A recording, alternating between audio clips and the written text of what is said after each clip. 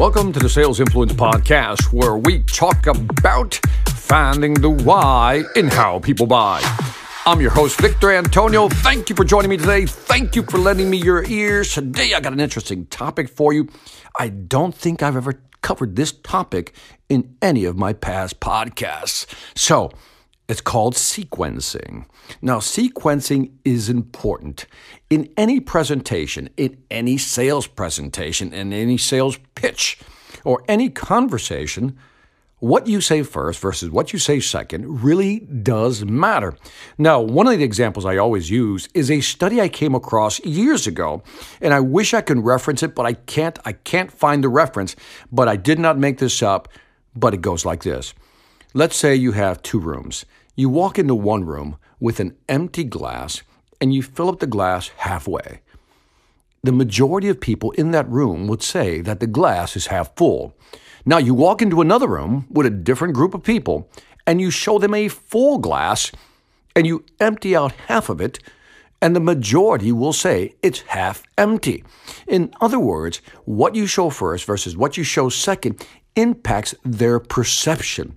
Now, what does this have to do with selling? It has everything to do with selling. What you present first versus what you present last, again, makes a difference. For example, if you're selling and you're the incumbent, in other words, you're the person they're already buying from, and the customer's debating whether to continue to buy from you or not, what should you present first? The gain?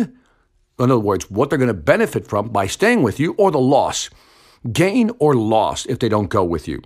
Well, if you're the incumbent, you want to talk about the gains we've made by working together, and then you want to talk about the loss that may happen if they stop working with you. So again, if you're the incumbent, you want to talk about the gains first, and then emphasize the loss if they decide to go with somebody else. But what if you're the new company trying to grab business? Well, then you would have reversed the order. You would talk about the loss. In other words, talk about what they're losing by not working with you. And then emphasize the gain of the true benefits. In other words, you emphasize the loss. Look, Mr. Customer, here's what's happening. You're currently using somebody else's solution, but here's where you're losing money by not using ours. And so you show them where they're losing money and then talk about the gain, what they're going to gain from working with you. Do you see that? Sequence matters. Let me repeat that again. If you're the incumbent, you want to talk about gains first. In other words, what they've gained by working with you, and then talk about the potential loss of not working with you anymore.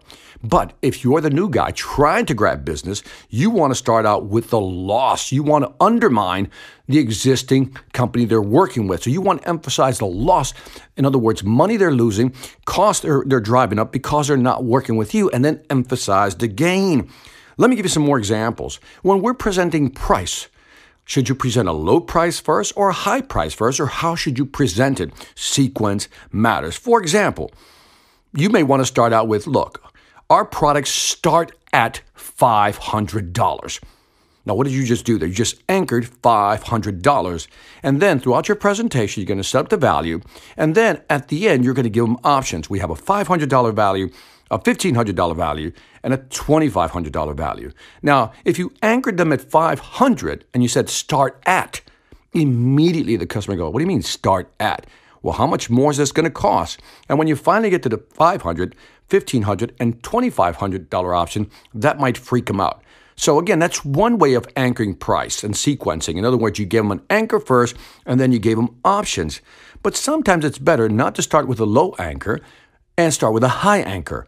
For example, same thing, we have different solutions that range up to $2,500.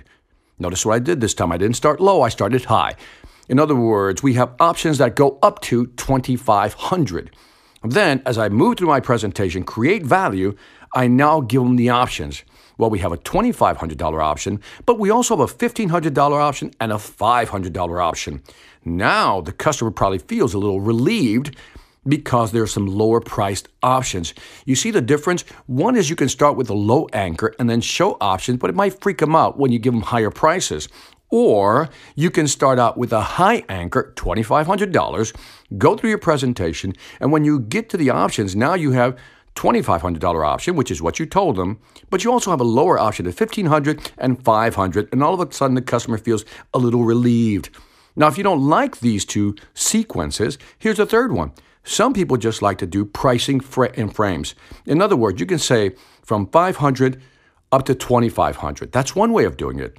But a cleverer way of saying it is that we have options starting at $2,500 all the way down to $500. Let me repeat this again. This is important because words matter, sequence matters. If you tell somebody, look, we have options ranging from $500 as high as $2,500. Okay, you get that low to high. But the way you want to frame this is you want to go, we have options from $2,500 all the way down to $500. And just how I sequence that makes all the difference in the world. Let me give you another example. That was a pricing example. Let me give you a presentation persuasion example. When you're doing a presentation, and we're talking about sequence here, should you present the problem first and then tell a story and then make a point? In other words, problem, story, point. Problem, story, point. Mr. Customer, here are the current issues you're currently having, and then you tell them a story about, let's say, a similar customer, and then you drive home a point. That's one sequence. Another sequence could be you set up a story first. Mr. Customer, let us tell you about a customer much like yours, much like your business, and you tell them the story. Then you tell them what their problems were, and then you make a strategic point, kind of a call to action. So again, it's all about sequencing. In sales and presenting, I always talk about, do you talk about story point or point story? Either one works. Some are more powerful depending on the scenario. Sometimes I make a point and then I tell a story. Or sometimes I tell a story which drives to a point. But again, sequence matters and you'll have to determine that. One last one. You've probably listened to a lot of my podcasts and you figured out that I have a certain approach. And that is I sequence how I talk to you. In other words, I typically find a study and then I show you an application. I find a study and then I show you an application. But sometimes I talk about the application and then back it up with a study.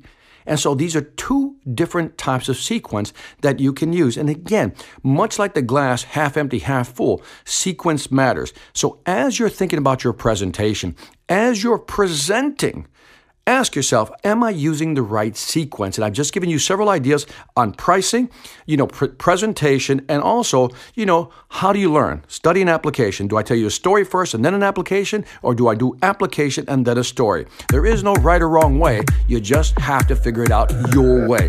But keep in mind, sequence does matter. And that is it for this Sales Influence podcast. Leave me some feedback on this one. This one, I think I'm going to get a lot of comments on.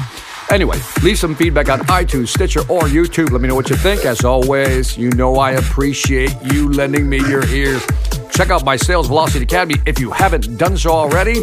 Again, great courses if you want to increase your sales velocity at salesvelocityacademy.com. And as always, I want to thank you for listening. This is Victor Antonio, always reminding you, selling ain't hard when you know how. Take care.